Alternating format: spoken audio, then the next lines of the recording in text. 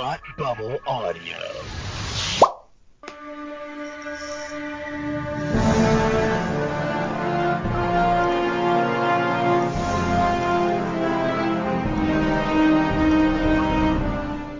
Hi, and welcome to Batwoman TV Talk, your weekly podcast following the adventures of Ryan Wilder in the CW's hit show Batwoman. I am Palmer, and with me, as always, is Tony Ann. Say hi, Tony Ann. Hello, how are you? I am good. How about you? I am good. This episode took me a couple places I wasn't quite expecting this week. Like the sewer? Well, no, the sewer I always expect, but things are moving a bit quicker than I anticipated on a couple of fronts, and we got movement on other things I wasn't expecting on a couple other fronts. I agree with some of your vagueness, and the other half probably not. Oh no, the other half definitely not. That much Yeah, I will no. tell you. The first, you and I agree on the first half. The second half, we're definitely on opposite sides there. Yeah. All right. We don't have any emails. I remembered after the fact last week that I forgot to mention our Twitter handles in our email. So I'm gonna make sure we do that at the end of this episode. But last week it was like 3.5 hours, so I was hungry and I needed to get food. Yeah, we did kind of go on for a bit in the premiere episode, didn't we? Yeah. All right. So we're going to jump into this week's episode, season 3, episode Loose Tooth. We start out, very horror movie-esque. Yes. With two kids, sneaking into a pool. Sneaking into a pool, with is it Dua Lipa song? Is that how you pronounce her Dua name? Lipa, yeah. Yep. In the background, to my knowledge, I had never heard a Dua Lipa song before, and I only knew it was her because I watched the stuff with subtitles on, and it said that. And so I sent my friend Lauren a text. I was like, "Oh, they used a song from her in this episode," and because she loves the singer, and she was like, "Which one?" And I was like, "I don't know." Like I had to figure out That's why Shazam exists. Yeah, I had to search for the lyrics, and the only lyric I heard clearly was "Sugar Boo." So I finally find out the name of the song, and I send it to her, and she was like, "Oh yeah, the Sugar Boo song." I'm like, "Damn it, I could have just said that." I also think they use it in a commercial because I hear that song all of the time, but I'm not sure what the commercial's for. Maybe Sugar Crisp cereal? No, I want to say it's like a Kohl's or a Walmart commercial or something. Oh, maybe. So two kids, teenagers, sneaking into the pool after dark with some alcohol, going for a dip, until the girl jumps into the water and the guy is nowhere to be found mysteriously. Girl pushes guy into the water. Yep, trying to kill him. Guy tries to make a move, and she's like, "Yeah, no, I'm gonna push you in the pool." So then she jumps in after him. So then he completely disappears and is like nowhere to be found. And I kept waiting for him to either like sneak up and go, "Haha, I was trying to scare you," or waiting for the really creepy moment to come. And it kept like the eerie silence was going on a moment way too long, and then all of a sudden you hear him pop up and he starts screaming, and then you see blood. Yep, I did like he popped up in very Jaws-esque when Jaws has somebody's bottom half and is taking them around the pool. He's just kind of he almost looks like he's not necessarily floating, but he's 2/3 out of the water and kind of moving in a back and forth in a straight line, like he's being viciously dragged by something. And as she tries to get out of the pool, she can't, and she gets dragged back into the pool, and we just see a bunch of blood and the claw marks on the wall. Yeah, well, the claw marks on the sidewalk or whatever. Oh, see, I thought okay, because the angle it kind of looked like a wall. There is a little bit on the wall, but you see the claw marks right around where she's trying to dig herself out of the pool. We hit the little Batwoman intro, and we come back and we have Renee Montoya doing a voiceover telling Alice what the stipulations are of her Supervised release. I was going to say work release program is she's not allowed to attack anybody. She's not allowed to break a law in Gotham. She's not allowed to jaywalk. She's not allowed to chew bubblegum on Thursdays. She has a lot of rules that she has to abide by as they're fitting her for an electronic monitoring thing. Ryan is there as Ryan, and it's just like, what makes you think she's gonna abide by all this? And she's like, well, that's where you come in, because if she screws up, then I'm holding you accountable, and you're both done. Yeah, this, as we are going to see, does not go well. I'm sure it'll be fine. Oh yeah. Yeah. So Ryan being there as Ryan and not as Batwoman was a little curious. For one, there are two police officers in the room with them. Yeah, I didn't bump on that till you said it, but you're not wrong. Like they're just casually talking about how Ryan's Batwoman in front of these two officers. Like if they weren't there, why would Ryan be there and they be remitting Alice to her custody? Like, it makes no sense. No, it really doesn't. There's a couple things early with the writing on this that I found kind of suspect, but that being one of them. And all they had to do was put her in the suit. Yeah, but they find out that the first case they're working on is Killer Croc, although they kind of allude to it, and then we go to the news report where this news reporter is pretty much standing in the scene of the crime. Yeah. Reporting as the cops are doing their work around her. Which, I mean, is kind of a thing that happens. Does it? I don't feel like it does in real life. I don't think you're allowed to stand inside the yellow tape as they're conducting an investigation. Well, it's happened in TV land. We'll say that. Okay. That makes more sense. Like, I'm just like, you're a little too close. But also this is Gotham City, so like. I mean, this is true. Like the police are inept anyway. Like, don't worry about like trampling their crime scene. They wouldn't be able to figure it out anyway.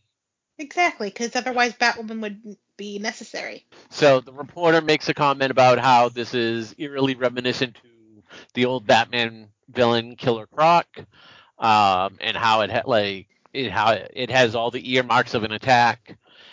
We zoom out to see the report being watched on TV by Ryan and Mary in the Batcave, and Luke is kind of giving them the rundown on OG Killer Croc. Yep. His original name, Waylon Jones. He was a wrestler. He had some sort of infection that caused him to grow scales and pretty much turned him into looking like a crocodile, hence the name Killer Croc. And Ryan remembers him vaguely, and she's like, Batman killed him, right? And he's like, no, actually, the GCPD... And Luke was offended at that. Like, no, Batman doesn't kill, thank you very much.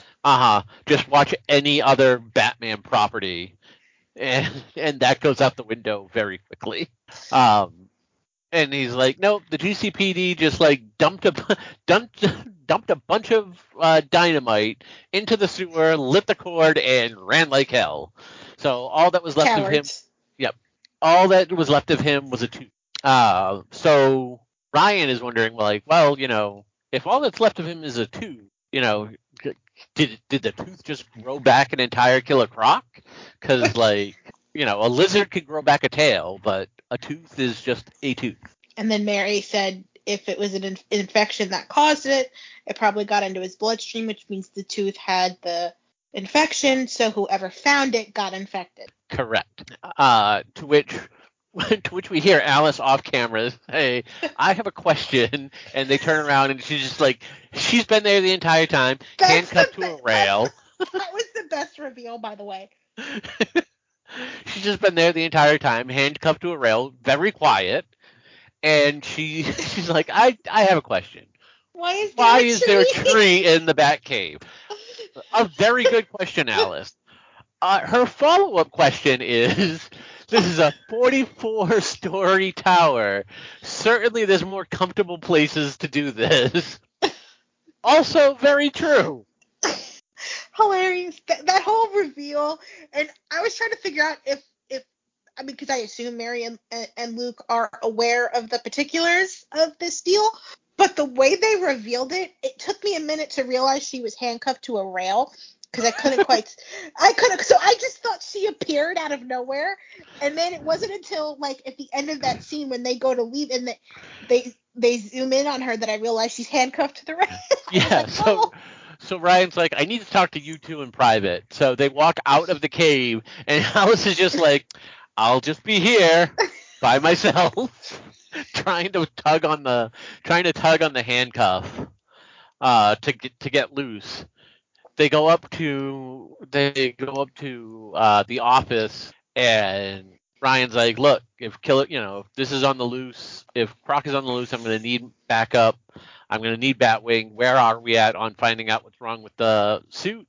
And Luke's like, still working on it. And Ryan has like the look. I'm not saying that it's not a good idea, but Ryan has the idea of like, well, okay, Mary, you help him because you are very smart and apparently very techno savvy that you'll know She's how to figuring fix this. she's figuring she has a science brain, he has a tech brain. Between the two of them, they've got to be able to figure out what the hell is wrong with the suit.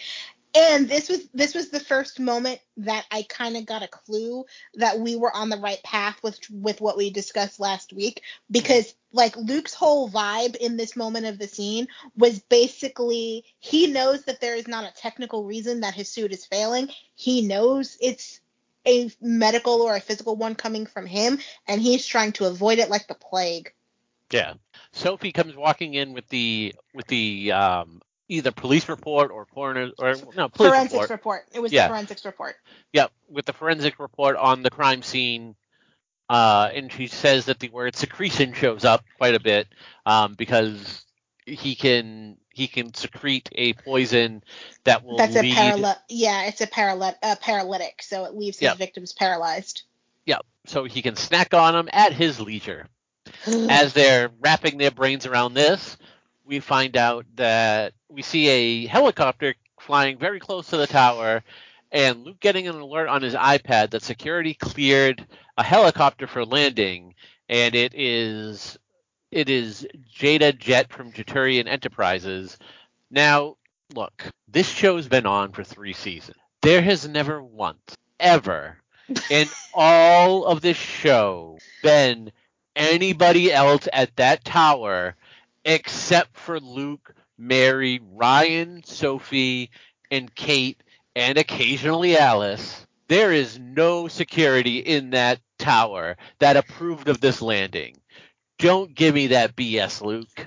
I vaguely remember references to a security guard in like season 1, so I do think that like there were references. So I'm not gonna say that it doesn't exist because I vaguely remember references to security. No. This tower does not have. This is 44 floors of unsecured tower.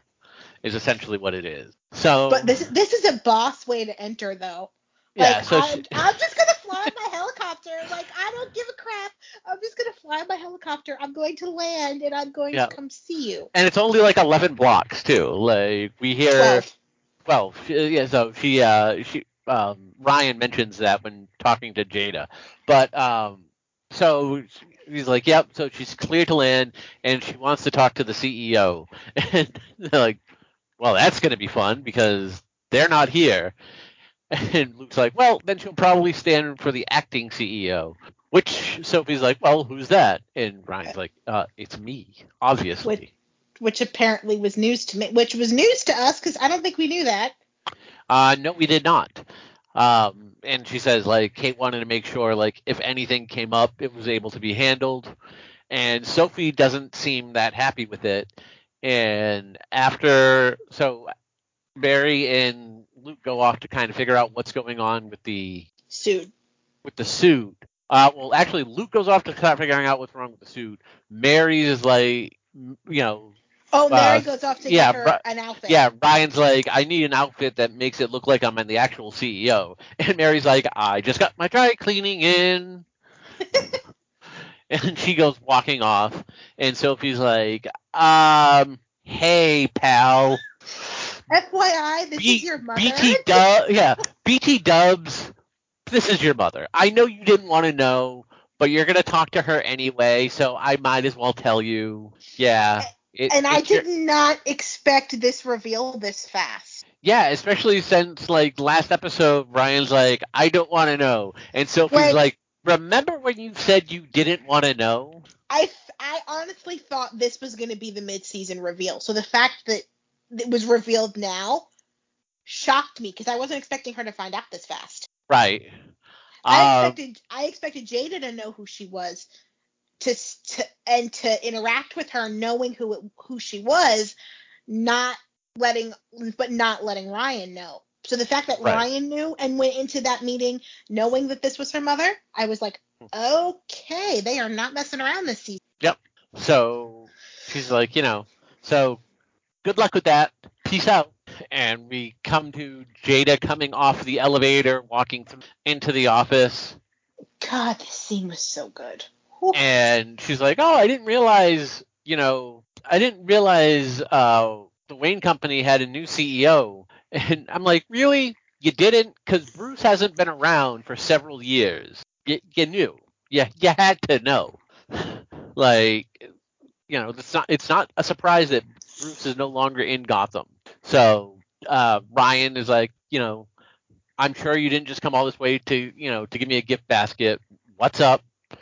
And Jada tells her about the breach in security that they had and how it was traced back to a Wayne Tower IP address or Wayne Enterprises IP address. And she's like, don't. Which makes sense because we saw Sophie doing the investigation at Wayne Tower. Right. Good job, Sophie. See, this is why she's not an investigator, because if she was, she would be horrible at it. So they go back and forth, and Brian's like, I have no idea what you're talking about. And if you had any proof, you would have gone to the SEC and not me. I loved this whole scene. Like, first of all, I love both actresses, so I'm automatically going to love this anyway. But I love their dynamic. I love the way they played off of each other. Like, it was just, I just loved it so much. I did like the scene. We did find out that there is a past with Jada and that Bruce poached one of her employees years ago. If he wasn't so young, I would have thought it was Luke that she was talking about. I mean, it could be. She didn't say how long ago. Like, it could have been just before he left. Yeah, because when she said that, my first thought was it Luke? Yeah. Well, I mean, to be fair, that is the only person on the Wayne Enterprises workforce we ever see. Like, we don't see anybody else. So it could have been Luke. Maybe it was his dad, Lucius. Maybe Lucius worked for Jet Enterprises prior to coming over for Wayne Enterprises. Who knows? But those are like the only two. Those are like the only two possibilities. If it's somebody from the show, or if they're ever going to talk about it again. We go. So this scene, I did really like the scene. Although I forgot to say this on the episode last week, and I mentioned it on Twitter. So this is Robin Gibbons' second scene in the show. And so far, every time she's on screen, it looks like she's in a completely different show. And what do you mean? I don't mean that bad. I just mean like there's the acting that they're doing on the show, and then Robin is coming in doing her own thing. And I mentioned last week, like, I swear to God, like, she sat down and watched Uma Thurman's Poison Ivy from Batman and Robin, because she is giving, like, not a hammy performance, but her inflections and her speech patterns have a very hamminess to them to a point. And it works for her. In such a good way. Like, Robin Givens is such a good actress. Like, she just steps in and she owns the scene, she owns the moment, she brings everything up. And that's not to say that it was a bad thing before, because it's not. But if your show is that good, she's gonna make it that much better.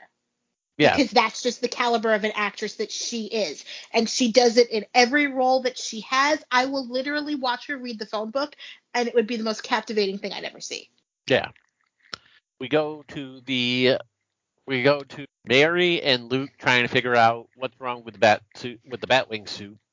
And Luke's like, so there's a failsafe being tripped. I can't figure out why. And Mary's like, hey, look, every time it got disabled, there was, your heart rate was elevated.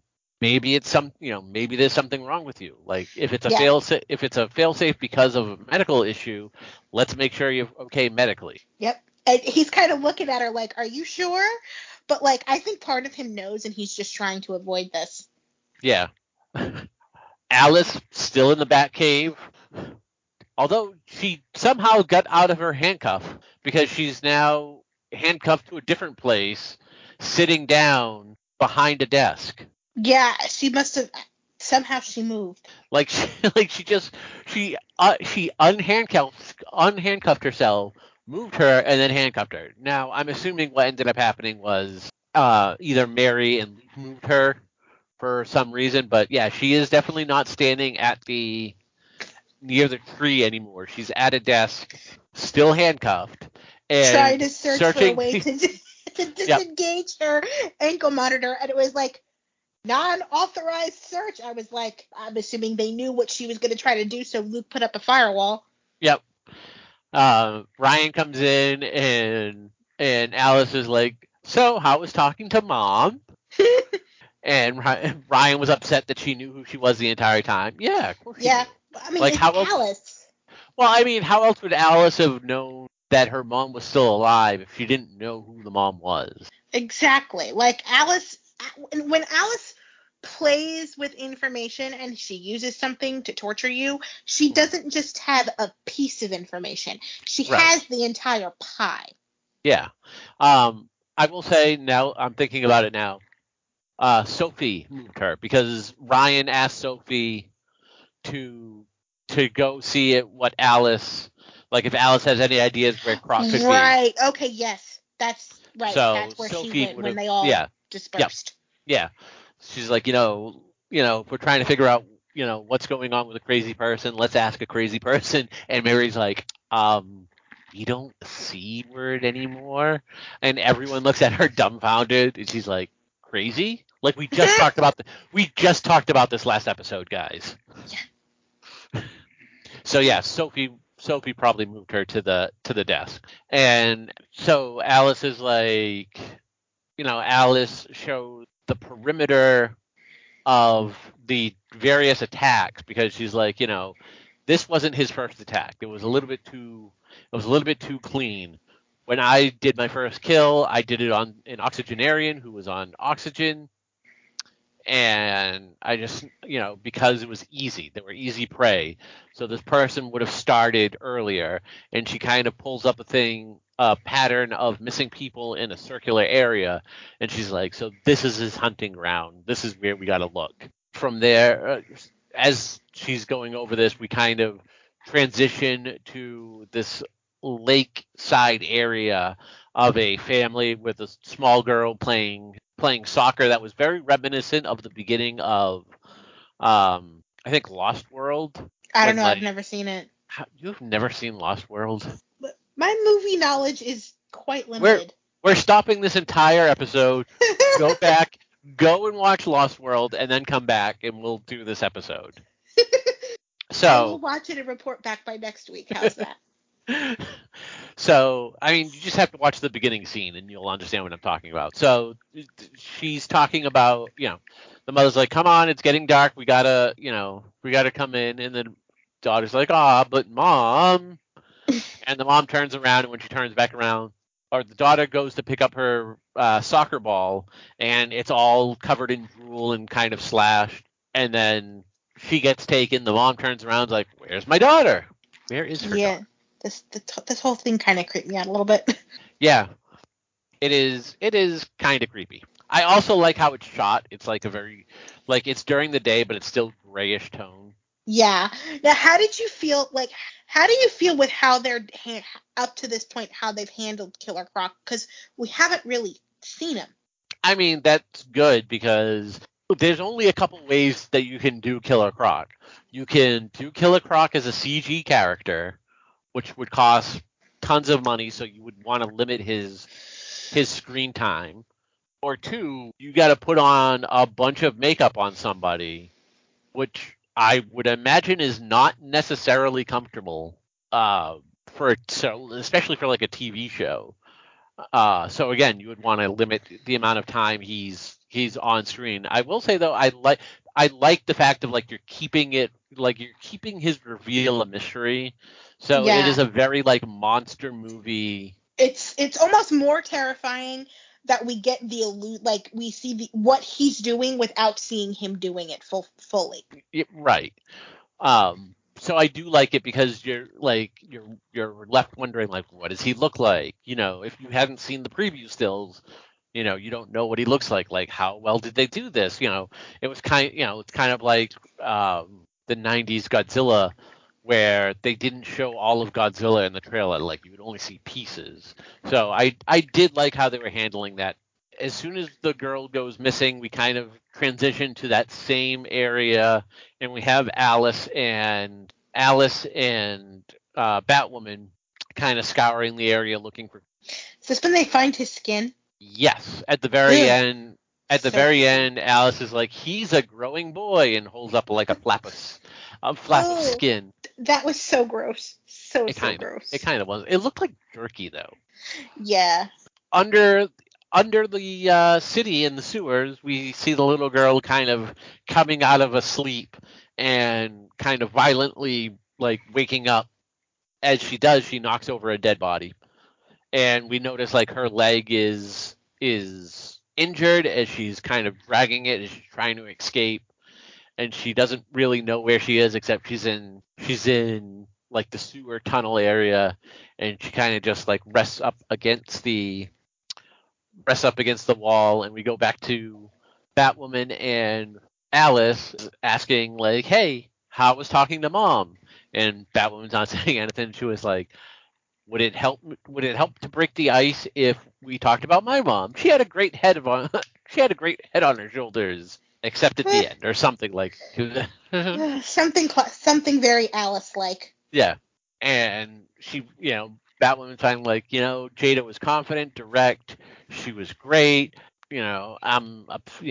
Everything that you would want her to be. And Alice kind of keeps needling her, like, well, isn't that what you want in a mom? Like everything that you wanted in your mom in your life. And she was like, well, she didn't want me in hers.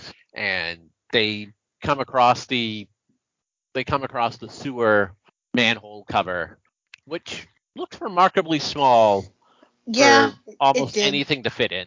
As they're both staring down the sewer manhole cover, Alice is like, "All right, you first," and they go back and forth. Batwoman's like, "No, I have to keep an eye on you. You think and, I'm she, gonna go first?" and Alice is like, "You want me, the person not wearing any armor, to go first? Yeah. Because that makes sense." So Alice is like, "Look, I'm not gonna run because I'm not giving up on this girl the way everyone gave up on me. Fine, I'll go first." And she just jumps I in. Like she doesn't I take the. loved that moment. Like when I love Crazy Alice. Don't get me wrong, but when they let Alice have little moments of vulnerability, Mhm. oh, it's so good. Yeah. So they both drop into the sewer, and there's more skin hanging up, or actually more meat Ooh, hanging up, so rotting meat gross. that Batwoman believes to be bait. And this guy comes out between the things of meat, and we find out that it's the father of this new Killer Croc. I didn't expect that. That part kind of shocked me. I was like, huh. I wasn't expecting it to be a kid that young. Well, Because yeah, I because we think, didn't know if it was a kid or an adult. We just know that somebody found it and got infected. Like we don't find out any of the story of the person until the father shows up. From there, we go straight to Luke taking off his shirt. This is my favorite scene. I loved this so much. All right, take it away. I will take it away. So in this scene, Mary starts Luke's exam. He takes his shirt off. He's sitting on the table, and she looks. Everything seems fine. And then she starts listening to his heart rate, and the closer she gets, the more she moves, the higher his heart rate goes. And she was very flustered. My other favorite part of this scene was the fact that like the minute he took off his shirt, she looked and she was like, "Well, you've been working out." Like she was openly admiring what she saw. And I have a feeling that we are going to be exploring the potential of Luke and Mary in relationship form this season. And I am so excited because I have been feeling vibes since the end of season 1. And I feel like this is the first scene where they really like fully like leaned in to the chemistry that they have, because you could see that they were both affected by it. And I'm really intrigued to see where this goes. Now, yes, at the end of season 1, there was the potential there. But then season 2, there was absolutely nothing. Season 2, we kind of had little moments. Like there was a moment at Kate's funeral, and then, but yeah, they never really leaned into it much at all. And I think it's because they were so busy trying to establish who Ryan was and what the show looked like without Kate that they weren't really ready to focus on that. But I think this season we're gonna get it, and I'm really excited because I want this so badly. And like they were so close that they almost kissed, and the way the camera zoomed out, I screamed. So Mary says that he's fine and that he has no issues. And Luke's like, "See, I told you, the suit's just glitching out. I have to remove the failsafe." And he's like, "It's a little too overprotective, much like a newly minted doctor I know." Back over to the sewers, we have the father and Batwoman and Alice talking, saying that he's there to try and help his son, because he's not really a killer, unlike Alice. And so, Batwoman's like, "Well, what happened?" And he's like, "Well, let me show you." And he talks about how him and his son went to go fishing, and he caught a fish on his very first cast. And when they cut it open, they found this giant crocodile tooth inside of the fish. The kid made it into a necklace, and he ended up cutting himself on the tooth. The cut got infected, and then he started to grow scales. And as he's talking, he's showing pictures of his son prior, and then at the start where the scales start showing up, and more. He goes through like 4 or 5 pictures showing the progression of the scales, and said, it got worse, a little worse every day until he was less, my son and more creature. Yeah. And then he said, the appetite took hold of him, and I had to chain him up, but he was too strong, too hungry. He broke free, and he's like, now I'm trying to lure him back. Side note, this is just a pet peeve of mine. I don't understand what it is about, like, making teeth into jewelry. Like, I always see, like, shark teeth necklaces and, in this case, crocodile tooth, and I'm just like, why would you want to make an animal's tooth a piece of jewelry? I do not understand this. Well, a lot of indigenous tribes do it. Like you would see it a lot on like Native Americans or tribes in Africa, and in some like very like hunter dominated areas of the world, like where people kind of live off the grid and are more like live a more sustainable life of no technology or little technology and going out hunting for their food rather than going to a supermarket. So like very like indigenous places like that, you see it a lot. As far as like regular people, I don't know. Like You're right. I don't get it either. It's not Because like you. like You did like it's one thing if you're like I killed this crocodile that was gonna kill me, so I took its teeth and made it into a necklace to show how fearless I am. Okay, but if you didn't kill the crocodile, why would you want the teeth around you? that's the thing. Like, I'm not gonna find a random tooth of a random creature and be like, let me make this into jewelry. No, thank you. No, yeah. Like if he wanted to like make the fish into jewelry, I could see that. But Yeah, I that mean, people mount fish all the time, but like, yeah. no. So Batwoman's like, we're here to try and help your son. We want to give him the help he needs. And the father takes out a giant cattle prod and is like, that's why I have this. And like, well, do you really think that's going to work? He's like, well, probably, but it's not for him. And then he zaps Batwoman with it. Yeah, I was like, ugh. I kind of knew I that mean, was coming because, like, she's wearing a suit. She's wearing a rubber suit, by the way, so that doesn't conduct electricity. but yeah, I don't really know what happened there, but it was just Yep. weird. And he kind of turns to Alice to make sure she doesn't move, and she's just like, cool, cool. Everything's cool. We come back from commercial, and we see him plunging the cattle prod into the water that Batwoman is now laying in to keep zapping her. And we go back over to the Batcave, and Sophie's there with all these monitors, saying, surge warning. And she's like, "Hey guys, We got a everything, problem. yep, everything okay? Like, what's up?"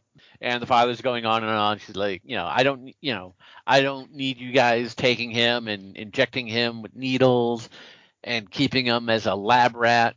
I'm his father. I know what he needs. And then we see Croc come out from between the pieces of meat that are hung up and punches the father and then drags him off. That was a really good reveal. It was Yeah, just enough Croc that he looks really good, but at the same time he's not on screen long enough or has enough lighting to really like scrutinize the makeup if there's any like problems. So like it looks really menacing and it looks like it's really done well. Alice picks up the cattle prod, uh, Schwartz out the ankle bracelet, and then goes skipping off. Luke and Mary come into the Batcave and they're like, "What the hell's going on?" And Sophie's like, "I don't know." yeah, because she's like, I'm trying to figure this out, but like all the alarms are going off and I don't know what to do. They finally get in touch with that woman who gives them an update on what's going on. She's like, I need help. Did you guys figure out what's wrong with the suit? And Luke's like, yep, totally. Everything's fine. Isn't that right, Mary? And Mary's like, yep, super okay. Yeah, yep. Yeah, and they're just, and then Mary's like, yeah, he's good to go. Yeah. And I was like, he's so not good to go. I was expecting the suit to malfunction while he was fighting out there, but I don't think it did. No, because he had taken off the failsafe. They mentioned that later on. Yeah, they mentioned that later, but that at this point in the episode, that's what I was expecting to happen. I Right. was like, okay, yeah, he's definitely going to malfunction again. Yeah. So Alice is literally skipping through the sewer. That was hilarious. And as she's about to leave, she hears the little girl crying out for help. And she kind of stops, starts to leave again. She hears her call out again, and she begrudgingly turns around and follows the voice to the little girl. And she's like, "All right, I'm here to save you, little girl." Oh, did we mention that the electroshock disengaged her ankle monitor, which is why she was running? Yeah, yep. Okay. And she's like, "All right, I'm here to save you, little girl. Let's get out of here." And the girl's like, "I can't. My leg is hurt." And Alice is like, "Well, you got to try." She's like, "I can't. I tried." And then Alice is like, "All right, well, look, no one's going to help you except for yourself. I'm out of here. You have fun dying. When the faster you learn this lesson, the better." And I'm The like, only "Wow, way that's might be true, that's but a little dark. yeah, it's okay." So, we have Batwoman looking through the sewers for Steven, who is Killer Croc, and she's just kind of like calling out to him. She's like, we don't want to hurt you. I just want to help you. Your father's just wants to help you too. She's slowly moving around the sewers. You know, you're very lucky to have him as a parent. The scene goes on for a little bit longer than needed. Yeah. And then she comes across the father's dead body, and she's like, "Well, all right, let's try a different tactic." Yeah, because at that point, once the father was dead, clearly reaching out to his humanity wasn't going to work anymore because there is none left. Yep, we see Renee Montoya at her desk, and another person comes in, and is like, "Hey, we got a problem. We lost the signal on Alice's tracking bracelet." And she was like, "Define lost." And she's like, "Well, we had her location and now nothing." Alice is coming out of the sewer, still skipping and twirling the cattle prod. As the way And only Alice can do. yep. And Batwing shows up behind her, and she's like, "Oh, great, the sidekick." And he's like, "It's Batwing." They have a little fight. She tries to shock him. It doesn't work. Mary's over at the computer. Is like, "Hey, how's it going? Did your suit glitch out yet? Any problems?" He's like, this distracting voice in my head. I feel you, Luke. Those voices in your head are never good. It was kind of giving me Oliver Felicity vibes in that one moment. Yep.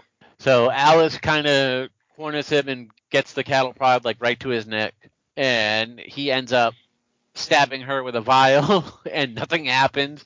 And Alice just like, Well, what was supposed to be happening? Because I don't think it's happening. He's like, oh, it's happening. Don't worry. Right now, what did he say? Like thousands of nanobytes are traveling through your system, yep, releasing your GPS signal to like a bunch of different satellites. So you better be able to run fast because we're always going to be able to find you. yep. We go back to the little girl now trying to crawl in the sewer, and as she is, Croc shows up behind her. As he goes to pick her up, Batwoman comes out of nowhere, jumps on him, and is kind of trying to choke him out. He backs her up into the wall and gets her off, and they start fighting. Um, so again, with another movie that you never seen reference, he reminds me of the Koopas in the live action '90s Super Mario movie with Bob Hoskins Yeah, definitely never and John saw that. Leguizamo. Of course you haven't. Definitely. You need to watch better things. Is essentially what I'm taking from this episode. Listen, I have a vast knowledge of television. You have a Movies, vast not so knowledge much. of Days of Our Lives. Well, that's just what I tweet 24/7, but I do actually have a vast knowledge of multiple television shows. So, Batwoman uses a bat gadget uh, that uh, that holds Croc against the wall in a net, and she takes the kid. She's like, "All right, let's get you out of here." They show the girl being put into the ambulance with her mother, who's thanks Batwoman. Montoya shows up and is like, "Hey, good job. I see you here. What where's your partner, eh?" And she's like, "Oh, she's over there in the Batmobile." And she throws her the shocked out ankle bracelets. She was like, "Oh, there was some technical difficulties with this, but I think we found a better solution. Isn't that right, Alice?" That was so Eh, great. And you yep. know what I loved about that too is like in this moment, Batwoman took her took control of the situation because it's Renee Montoya, right? Yep. Renee was holding the fact that their futures, Alice and hers, are tied together. Mm. So if Alice runs, then her entire life gets upended. Well, Alice is gonna Alice, and she did try to run. So Batwoman beat her and said, well, she can run wherever she wants to, but we're always gonna be able to know where she is. Then we go to our first appearance from Rachel Maddow. This I was like, this is the best. Like, and we didn't have a whole lot of her towards the end of last season, did we? not as much, but yeah. Because I feel So like this is the first, like, I mean, I know it's the first time we heard her this season, but I feel like it's the first time we heard her in a minute because I don't remember hearing her much at the end of last season at all. yeah, Yeah, definitely the first time in a few months. So she gives us the rundown of what went on. Proc 2.0 got captured. Alice and Batwoman teamed up for some reason.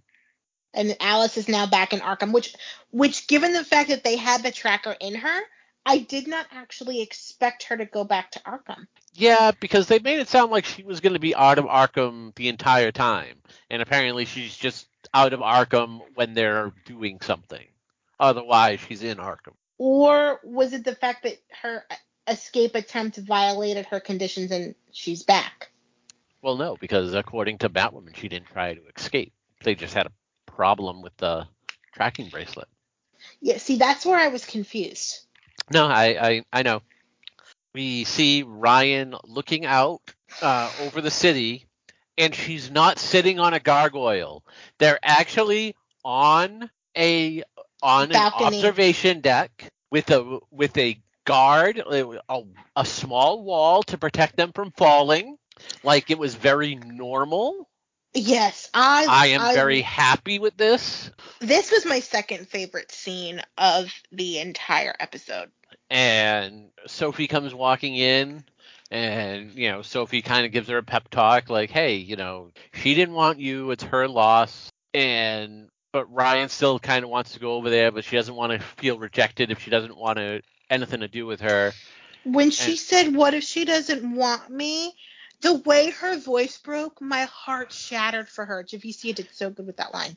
I mean, when she said, what if she doesn't want me, I was like, well, we already know she didn't. Like, that's why all this happened. But she just doesn't want to get rejected again. And the way Javicia played that, my heart broke into a million pieces. Yeah. And Sophie was like, well, at least you can say you tried. And another line that she had in this scene that I loved was like, just remember, she never gave you anything, so she couldn't take anything away from you. I mean, she gave her life. I mean, that's true, and I don't know, again, I feel like we might be getting a Sophie Ryan pair up this season. We are not. I feel it. I don't know. I felt the vibe in that scene. I'm just putting it out there. I swear to God, whatever drugs you're on. It's not drugs. It is. It's not. You are hallucinating. I'll tell you what it is, though. Because I did have to ask a friend of mine who also watches Batwoman if I was seeing things. It's the soap opera viewer in me. I see potential relationships everywhere. Jeez, like, really? Nothing is happening. And if something does happen, that will be the moment in which I will tell you I told you so, and I will become insufferable, as you put it in our DM, because you thought that you thought you would get and I told you so because of the whole. We haven't gotten there yet. We're about to get there. Now I think it's the next scene. It's the next scene. So Luke and Mary are in the lab, and Mary's like, you really should put the failsafe back on, because there's nothing wrong with you physically, and then she kind of says, like, when she got closer to the area of where he got shot, it's when his heart rate spiked. And also, apparently, the failsafe was tied into his dad's voice, because his father's AI was no longer talking. Which I wasn't expecting that. You would think the AI would be separate from that. Yeah, I don't. Maybe that's why, like, they figured, like, oh, he needs a calm, reassuring voice if something's going wrong medically, so it's part of the failsafe thing. That's the only thing I can think of. But she's like, yeah, you had the Desert Rose in you. There's no scar, but it doesn't necessarily mean that there's no physical scarring. There's no physical wound, but that doesn't mean there's not an emotional one, because you've been through a lot. And and like I said last week, he's never really had a chance to process his trauma. Right. So I love the fact that they're delving into it now. Yeah. And then we go back to Renee Montoya as her and somebody else are looking at a tube with poison ivy in it, or at least some sort of vine, and they believe it's poison. Was this the poison ivy that we got last week, or we thought we got? No, this is a different thing. Okay. Because they talked about that they had just got it in, and they don't know if it's part of poison ivy or not. And Montoya pours some water in there and then sticks her hand, and she's like, "I've been around long enough to know when it's her, or I've been attacked by her, or whatever." And then we have Ryan barging into Jada's office and is like, "Yo, what's up, Mom?" Yeah, okay, and that was the other thing that shocked me. Like, I was not expecting, first of all, I wasn't expecting Ryan to find out that that was her mother. I then wasn't expecting Ryan to turn around and confront her at the end of the same episode. Like, they are moving so fast. Do we think it's too fast? No. I like this because who knows where where we're gonna go from here? Yeah. Because And apparently I didn't see the preview because what I was watching didn't have one. mhm, But apparently we meet her brother next week. correct, we meet Jada's son next week, so that will be interesting. But that does it for this episode. It was a pretty good follow up to last week's premiere. Indeed. Um, we got another, we got a villain of the week, but I like how it still ties into an overall story. Both of the villains of the week have tied into the overarching story because we had the Mad Hatter's hat last week, we had the Right, crocodile tooth this week, so it still feels like the artifacts that escaped are the main story, but we still get the villain of the week aspect. It's cool. right, yeah, no, it's a good way to do it. Um, I like the progression of the Ryan Mother storyline. We had a little bit of character growth from Alice, who stopped to try and help that girl before she was like, "Well, this isn't working. I'm out of here." We have, we're kind of figured out what's going on with. Well, we haven't started processing what's going on with Luke, but we kind of think we have the cause to what's going on with Luke. Yeah, and I love that they went this route and that they're because it gives Cameron some really good material to work with. And I was afraid that because what happened so close to the end of last season, they were just gonna brush it under the rug and pretend it didn't happen. And I'm really glad that I was wrong about that and that we are actually getting it explored. Yeah, I agree. But that's this week's episode, and nothing else at all happened this week. So goodbye, everybody. Yeah, no. What? You may want to check our chat because I just sent you something that is going to Oh, factor into this discussion because it just gets worse. I mean, You may have already seen this. I don't know. oh yeah, I didn't send that one to you. I thought I did. No, you didn't. So I sent it. I Yeah. just happened to see it and I sent it to you. All right. So obviously there was no way we couldn't talk about it as much as Yeah. I would want to. I don't think it would have been. I There don't. was. Yeah, there was no way to avoid it. She chose So violence, and so we have no choice but to speak. so this week Ruby Rose went on to Instagram and apparently in response to some stuff that had been leaking out very recently, she decided to spill the tea on what happened with her leaving the show and everything behind that. She singled out two of the producers, Carolyn Dryers and Scott Pilgrim. Yeah, I think that was his name. No, it wasn't. It was like Peterson or something. Yeah, it was something. Yeah. And so Ruby's account of what happened from the beginning is she was injured on the set of Batwoman. She had to undergo surgery, and then she was told that she had to be back on the set in 10 days, otherwise they would fire everybody and shut down the show because they weren't going to recast her. Go Which figure. doesn't make any sense because they ended up recasting her anyway, but I digress. I mean, yeah, but again, at one point in time, they weren't going to recast her either. Um, so she never really had the time to heal properly. She was, she had to go, she made it back to the set so they could continue doing the show. She had a miserable time. She also said Carolyn Dryers wanted to keep working through COVID, and they were the last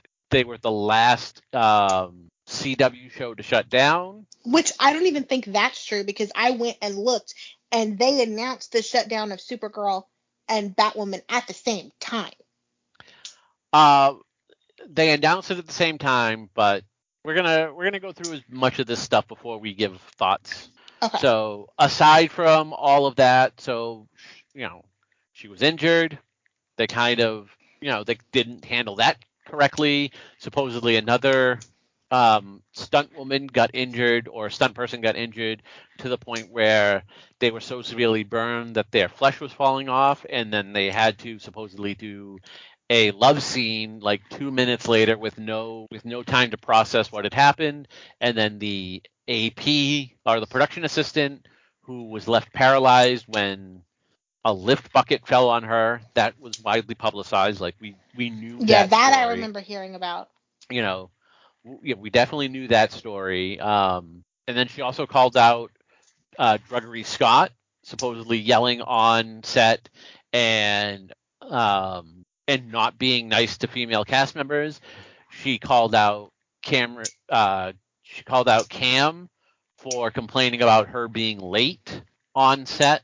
And then she reiterates that she did not quit Batwoman, that she doesn't quit, and how the entire thing kind of ruined her experience. After she came out with those, she came out with some of those earlier, and then the part about not quitting that she came out with later. During the day, after these allegations came out, Drudgery Scott came out and denied everything that she had said about him. Cam came out at one point and said, she was fired from the show. WB put out a statement calling what she said revisionist history, which was telling to me. Revisionist history, and that they had decided not to exercise her option because of on-set problems.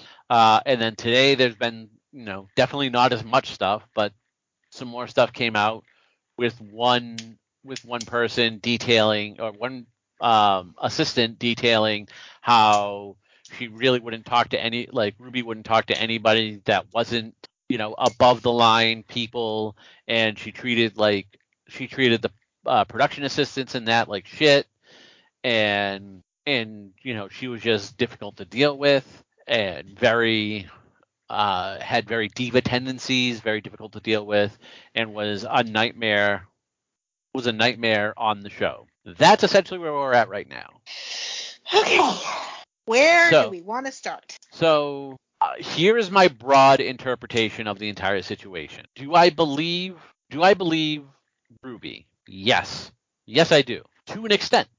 Do I believe that she was injured on the set? And do I believe that producers may have treated her horribly and rushed her back to filming as, much sooner than she should have, that then could have cascaded into ongoing health problems, or even like being very not being able to get comfortable in the job, and maybe having to deal with those pains that she was never able to get healed properly, that led to her, having issues on set. Yes, I fully believe that happened. I also believe, obviously, that the production assistant that was paralyzed also happened. As far as the person who got burned, look, that part of the story to me was the first thing I read that I went, ugh. Because I feel like had that happened, that would have been everywhere. I believe that. I believe that something happened, but I also believe that you're never. My friend Lauren, when we were talking about this, said something really wise, and that is, when you're doing this kind of thing, never should write from a place of emotion. And I think, as far as this one instance, this one person getting burned, I don't know if she is just remembering it incorrectly, and that not that the person getting burned. I believe there might have been an on-set incident, but maybe it wasn't to the extent that she remembers it. Either way, as far as all of like the stunt problems, the way the way the producers handled the injury, the stunt problems, and the 3 onset accidents she cites, the PA assistant, her, and this other person, these things should be investigated. Now, the PA assistant thing has been investigated. I don't know what the outcome of that investigation was, but when I was doing a search for stunt people being injured on Batwoman, I do know, like, I read the several reports that said, the Canadian version of like workspace accidents or OSHA or whatever was investigating it, and of course WB put out a statement, said we're cooperating fully, answering all questions. Now Ruby does throw shade, saying that WB tried to claim that it was the person's fault for being on their phone. Which, okay, I'm not saying it didn't happen. I'm not. But didn't she try to also blame Caroline, because she's saying that because that this happened because they were looking up COVID stuff, and that the accident never would have happened had she shut down sooner? It's very possible, but that's here's what the thing. I got from it. Right. So here's the thing. All right. So all the stuff that Ruby said, like from her injuries to the onset accidents, I'm gonna believe. I'm gonna believe wholeheartedly. The only one that I'm willing to say, like, hey, maybe this one didn't happen exactly that way, is the person getting burned. But again, all that stuff should be investigated. Hands down, definitely. Now, as far as being shut down for COVID, no studio was shutting down until they were full. Like, it wasn't just WB. It wasn't just the CW. Yeah, and it wasn't even a decision that the producer makes. The studio made that. So Warner Brothers is the one who ordered all the shutdown for their shows. The studio did not. The government of Canada said we're shutting everything down. No, but even when I looked it up, Warner Brothers, when they Warner Brothers made the announcement. Yeah, but what I can guarantee you happened was they got told by the government, or whoever in the government that they would normally talk to about it. Someone called them and said, "Look, Canada's going to shut down." And then WB was just like, "All right, we're going to announce we're shutting down then." But well, again, I don't know if it was Canada or us, because they announced like shows that filmed in both places. It was definitely Canada. Well, we were also shutting down. We shut down right around the same time. Everything my was state happening within days. Yeah. Yeah, my state had just shut down earlier that week, and then other states were shutting down. So, as far as that goes, is it right? No. Does it suck? Absolutely. Am I surprised that a studio wouldn't shut down? Not at all. I'm just not. And I don't mean to make this sound like, well, too bad, this is what you signed up for. But at the time, yeah, it was, everyone was scared about the virus of that, but it was never, it just like something on that scale happening that fast. Like, yeah, but everyone had and she's trying to lay right, and she's trying to lay blame at Caroline Dryers for that. And yeah, just Caroline Dryers have a lot of issues and stuff. Yeah, but this was not a decision that she was going to make. This decision was always going to come from above her pay grade. Right.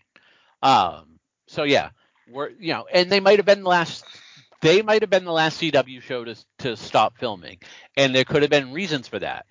Now, Supergirl. Now, so you have all these shows filming, but you're filming on different schedules. So if Canada says, "Look, we're shutting down Friday," after Friday you can't film anymore. Okay. But now, say on Wednesday, Supergirl finishes an episode. Why start a new episode you're not going to be able to, that you're going to have to then kind of match, because obviously time will have elapsed, So, all right, we stop shooting now. We stop shooting on Wednesday because we finished the episode. We stayed late to finish the episode. Maybe Batwoman doesn't finish the episode till Friday, so they're the last ones to shut down.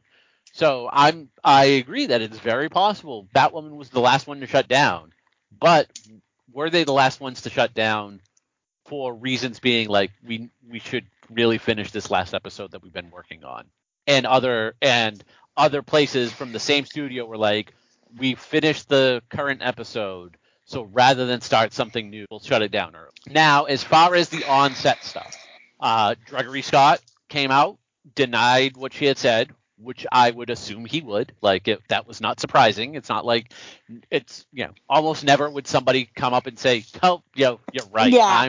I'm a dick." So that is a he said, she said.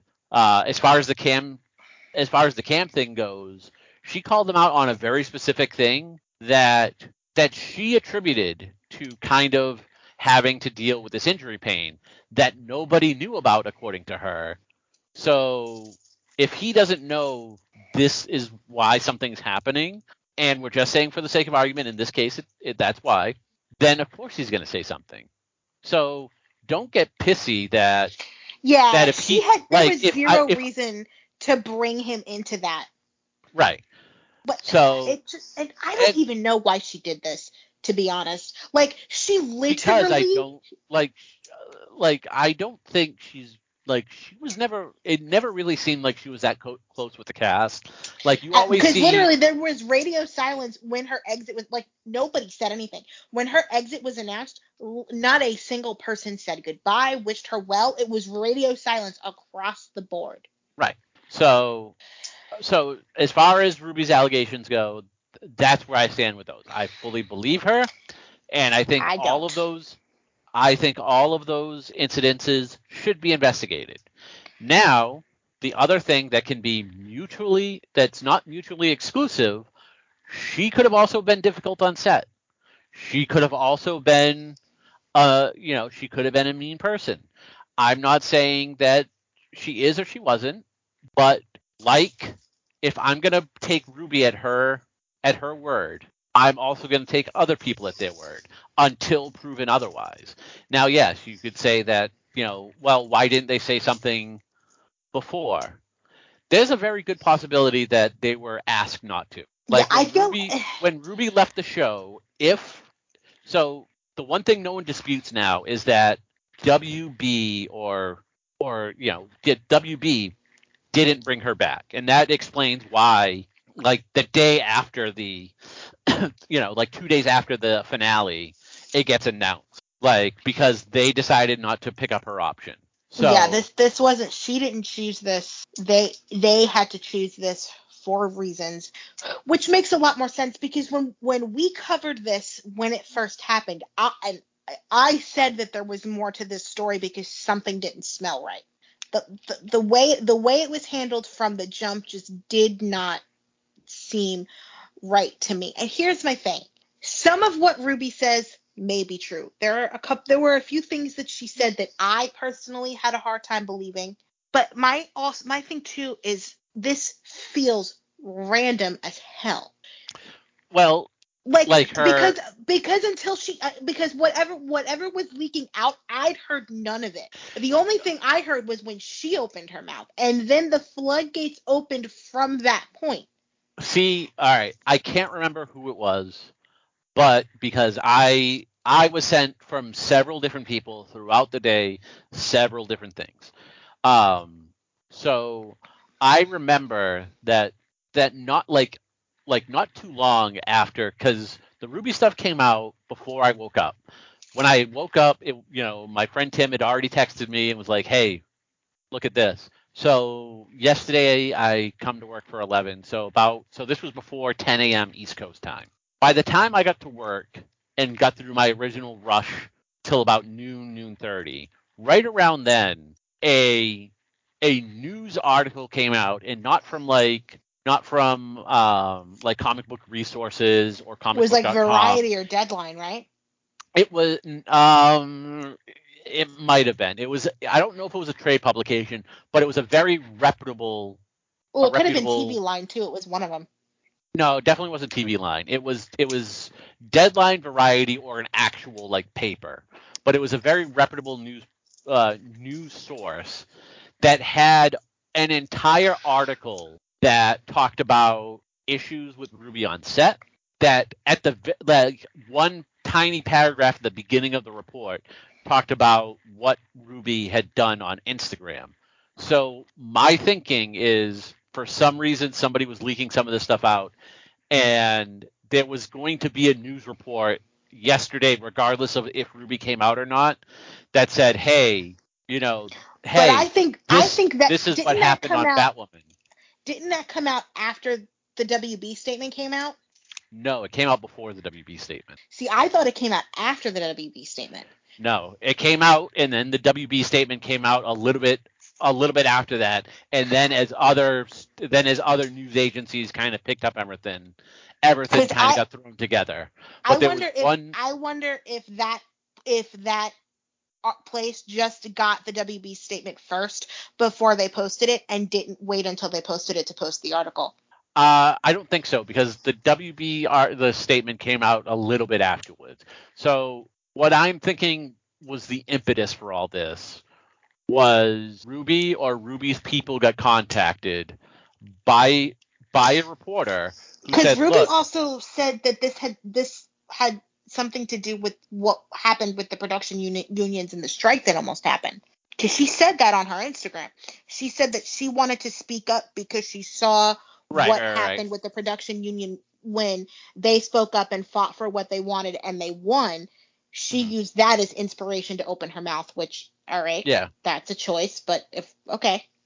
yeah." So, but what I'm thinking is somebody was doing an article, or somebody had heard some things, like just in happenstance, like talking to somebody from Batwoman or whatever, and heard some things that they hadn't seen reported before, and they were like, "Look, I'm going to do a story on this," and then rightly tried to contact Ruby to get her side of it, and said, "Look, I'm putting out this article. Do you want to comment?" And then I think Ruby kind of, that's the impetus of what got everything going on Ruby's end. I don't know. That's my thought process, and it's not so much of, well, and I don't think it was. It was a, well, they're trying to slander me, so I have to get out before the article. I think it was an impetus of, well, I've kept my mouth shut about other stuff that there was a problem with. They were going, they hadn't said anything till now about, me being a nightmare on set or whatever. So I think like if she felt that the studio was doing this to her, she was gonna retaliate, which would make sense. It's what I would do, especially if I had some sort of, stuff in the bank. But again, both things don't have to be mutually exclusive. The producers could have treated her horribly, and I believe that is a very real possibility. Because they do have a reputation for doing it on other shows with other cast members, so that Yeah, can Candace be true. Patton has Yeah, talked about it. Stephen Amell has talked about it, and not just like the DCTV. It's not just like DCTV for anyone who's like, because of Ray Fisher, who also weighed in on it. But it's not just DCTV. Like CW has a track record of these kind of things happening on their shows. So again, that's why I'm saying, like, I fully believe that part of her accounts. I fully believe and want those investigated. And if the producers absolutely did the things that Ruby claims, they should be fired. They should no longer be with the show. Now, one of them isn't. One of them is already. They weren't fired. They left their job or whatever. But just because that happened doesn't mean the other stuff that some of the cast and crew are saying about her happened. Now, in Ruby's mind, or in Ruby's, not necessarily in Ruby's mind, but if all the stuff she was dealing with, she took out on other people in the cast or while working, I don't say that's an excuse for acting like that. Like in her mind, it very well is. And you know what? I know when if I had something going on like that, yeah, it would affect me too. It would affect my work performance too. Doesn't make it right, but here's where I am in all of this, and I think my perspective might differ a little bit from yours.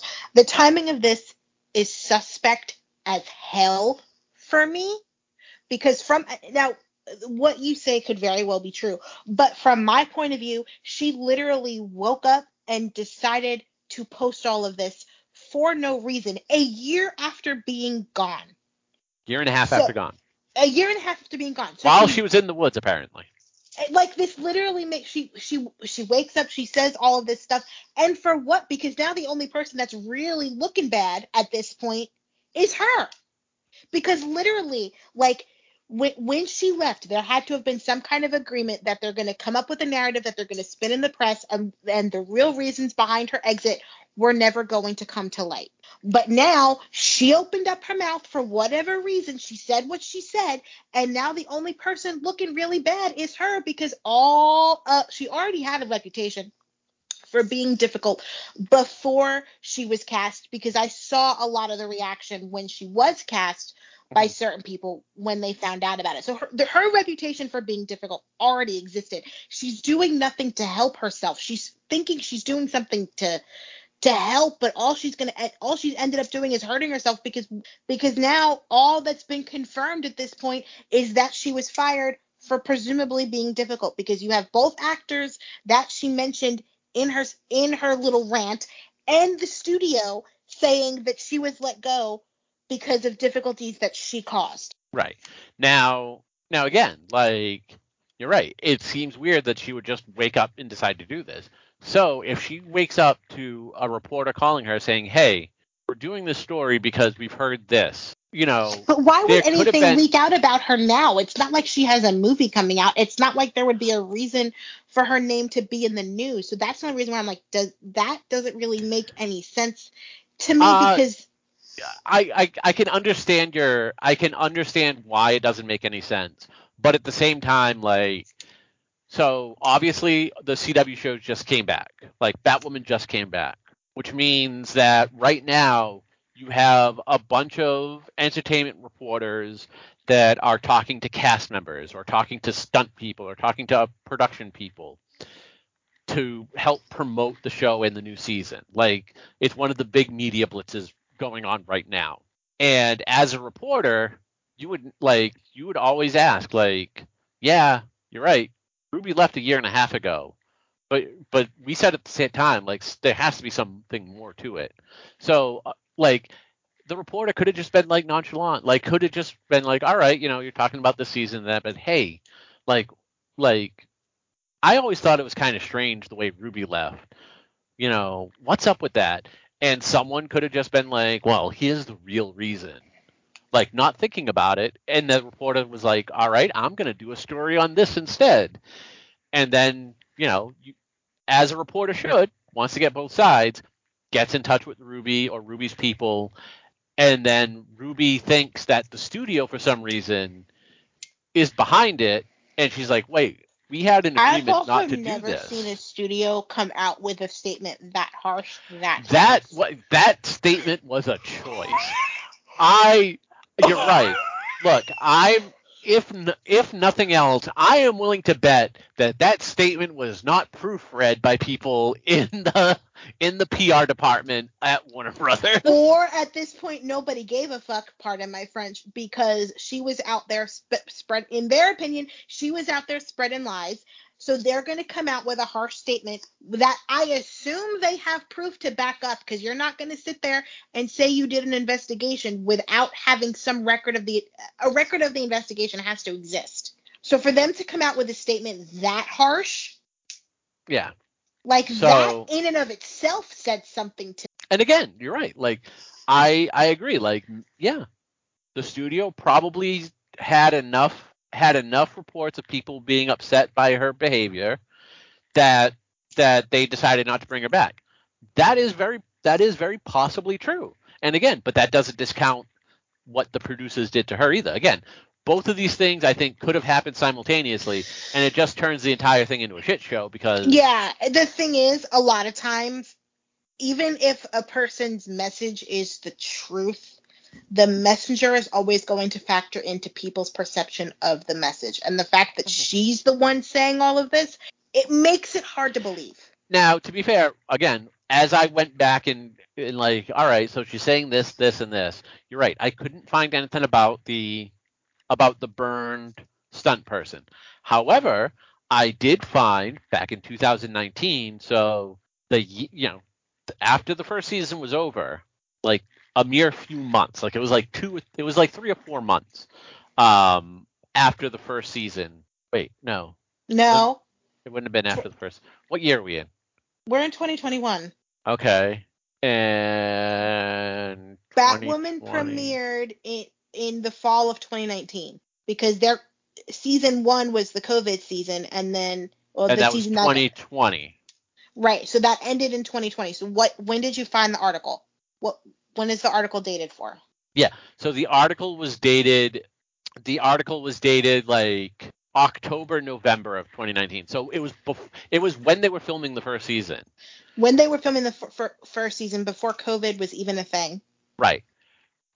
She went out on a nighttime talk show, and she had talked about how she had an injury on the Batwoman set, and that she could have been left, like, she was almost paralyzed, that she had got it checked out, and then she went about her normal thing. She went back to Hungary to keep filming, and the doctors called her and were like, no, you need to come back because your spinal cord is almost completely severed. And then she went and had her surgery. She was like, she even said, I was out for 10 days. I couldn't move. I wasn't able to move for 10 days. I was not allowed to move for 10 days. I wasn't able to. She wasn't allowed to move or do anything physical for 10 days. Which, again, this is while she's still filming Batwoman season 1. So that part of her story is not changing. And the 10 days that she specifically mentions in that 2019 article, and it's not just one article, like when she did it, a bunch of other stations picked up the sound bites in that. So that those 10 days that she kind of talks about meshes with her current stance of 10 days. So that is consistent. Now, so that's why I tend to believe like that stuff that she is saying. And you're right, the timing of it's weird, and that is a perception issue. But that's always the issue when someone comes out with allegations years after the fact. Like that was the same thing that people would lobbied against accusers of Bill Cosby. Like, why did you come out now and say it and not then? Like, timing is always suspect. And it always looks fishy, but you can never really know what was going on prior to that. It feels like such a weird time too. Like it would have made more sense for it to come out last season when Yeah, I agree.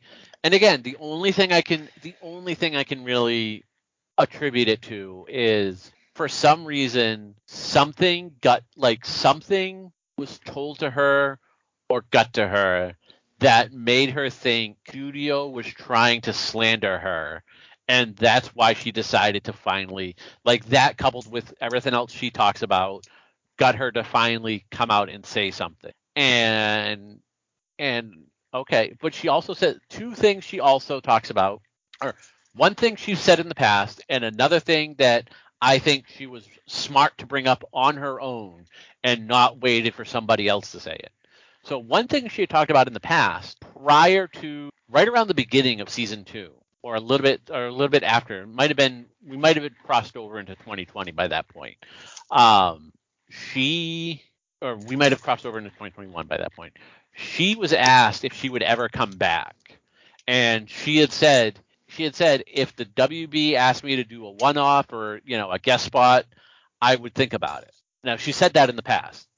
So, and now she's straight up saying not no, but hell no. Right. So I'm just I want to be about as completely transparent as humanly possible. Give you all the stories that I know of from both sides, and you can do that with that information as you wish.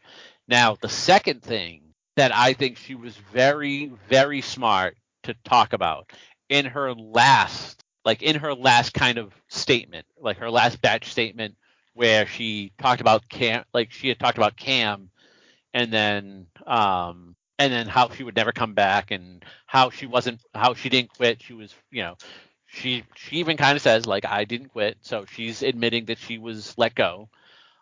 She talks about that in her line of thinking as to why now. She talked about the producers thing. She talked about the people on Jagged Little Pill on Broadway, which I still have to look up that story. I don't know what that story was about. But she does also mention that after she left the show or after she was done with the show, she was still under contract to Warner Brothers for the Meg 2, and she had just started getting ready. She started growing out her hair, and then about a month ago, or a little less than a month ago, they told her she was cut from. And here's what I'm saying. I think she is very smart to bring it up on her own, because if she had left that out and then it came out like today, someone's like, "Oh, by the way, it's kind of funny, like she was cut out of a movie from Warner Brothers, and now all of a sudden she's saying this stuff." That would make it look very suspect. The fact that she brings it up on her own is, I think is the smart play. I think it takes a little of the suspect off of her. Honestly, I think her speaking it all was dumb, to be honest, because she's the only, like I said, she's the only one that's really looking that bad here. Because honestly, there are people believe her and people don't believe her, and then there are people who think that both things can be true. Right. That's kind of the three separate camps that we have here. But the thing is, even if the message is right, the messenger is causing a lot of people to question it. So, and all of these articles now aren't about her claim. She made these claims. It's now about the fact that these claims are being refuted. It's about... Well, why all the articles are like that. But it's also now about what a nightmare she was. So nobody's talking about what she said. Everybody's talking about her behavior. Right, but honestly, I understand what you're saying, and that's fine. You want to believe that, if that's the way you see things, that's fine. But she's not giving an alternative. Like in her last Instagram post, she was like, "I'm in the woods. My phone's going to be off. I'm done discussing this." So when reporters are discussing a discussion you started. So when reporters are trying to put together a news story for what is going on right now, there's only one side talking, and it's not her. Like whether you agree or not agree. If she was going to do this, she should. With what Ray Fisher went through on Justice League, like that's a whole other thing. But the one thing you can say is Ray Fisher consistently and constantly is hammering his stuff. He never once was like, "Here's what happened, and I'm not talking about this right now." And people were able to get in touch with him for his side of the story whenever they were doing a news report. Right now, she's not talking, and I hope that changes. Right, I hope that changes. Absolutely stupid. I'm sorry. And she either did this without the coaching of her PR team, or she's got the dumbest PR team in the world. Because in what universe are they going to say, yes, by all means, start a shitstorm and then disconnect from the entire world? Yeah, no, that's not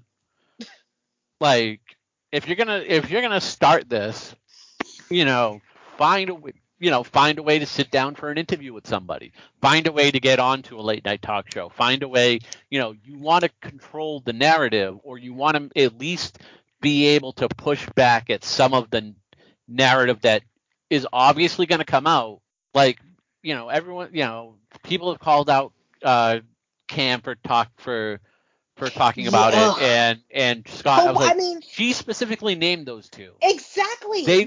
Of course, they were going to deny it. They were going to deny it, and they were going to defend. If she had said nothing and kept their names out of her mouth, then they never would have said anything. Right. Now, I haven't seen anything from Megan or Rachel or. I don't think Javicia has said anything either. Javicia definitely hasn't said anything, and I will say I do like the fact that Ruby was like, "Look, if I didn't name people, they weren't a problem, and under no circumstances should you go after them or Javicia. I liked that because that could have gotten very bad very quickly. Although I still unfortunately think it will. It's But gonna get bad because people aren't gonna listen. right, but she did the right thing there. She was like, look, like this isn't about this, which is what she should have done. Now, but again, there hasn't been a statement by Mary, Nicole, Megan, Rachel. So those three were on season one. Ruby didn't bring any of them up in her story. They haven't released any statements. I wouldn't expect them to, unless they really felt like unless they came out and just completely refuted everything and was like, look, no, the stunt person wasn't injured. But honestly, at But this none of point, that's happened either. right? And at this point, I think enough has come out refuting her claims that I don't think they wanted to pile on because they probably, But that's the thing is nothing's come out refuting her claims. The, on, well, the only person about the only person to come out refuting her claims was Drudgery Scott. He was the only one to be like, the stuff that she says I didn't do. That's the only thing. Cam didn't come out and say I never said, I never called her out for being late. He didn't say that. He just said she was a nightmare to work with. And again, both things can be true. So all the stuff coming out now is how horrible she was on set, but nothing's coming out and saying, well, what she said about her injury or this stunt woman isn't true. It's just been like the narrative right now is how she was on set, which again, both things could be true, but I find it a little. The one thing I'm actually surprised about is the one story that everyone is kind of like, well, we've never heard anything about this person catching on fire, and no one's come out and said this is who it was, this is what happened, or that just never happened. Like no one's brought up that one particular person. but nobody's come out to support her claims either. Like nobody who worked on the first season of Batwoman has opened up their mouth to say, yeah, she might have been a nightmare to work with, but the conditions we had to work with, I can understand why you know what I'm saying? Like nobody Well, has said that oh, either.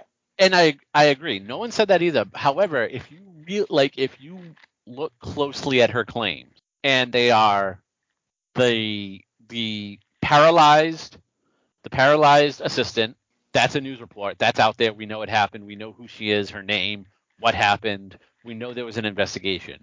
So we know that is accurate. Now, as far as her injury, no one's really denying that she got injured on set. I think someone actually said she did get injured on set.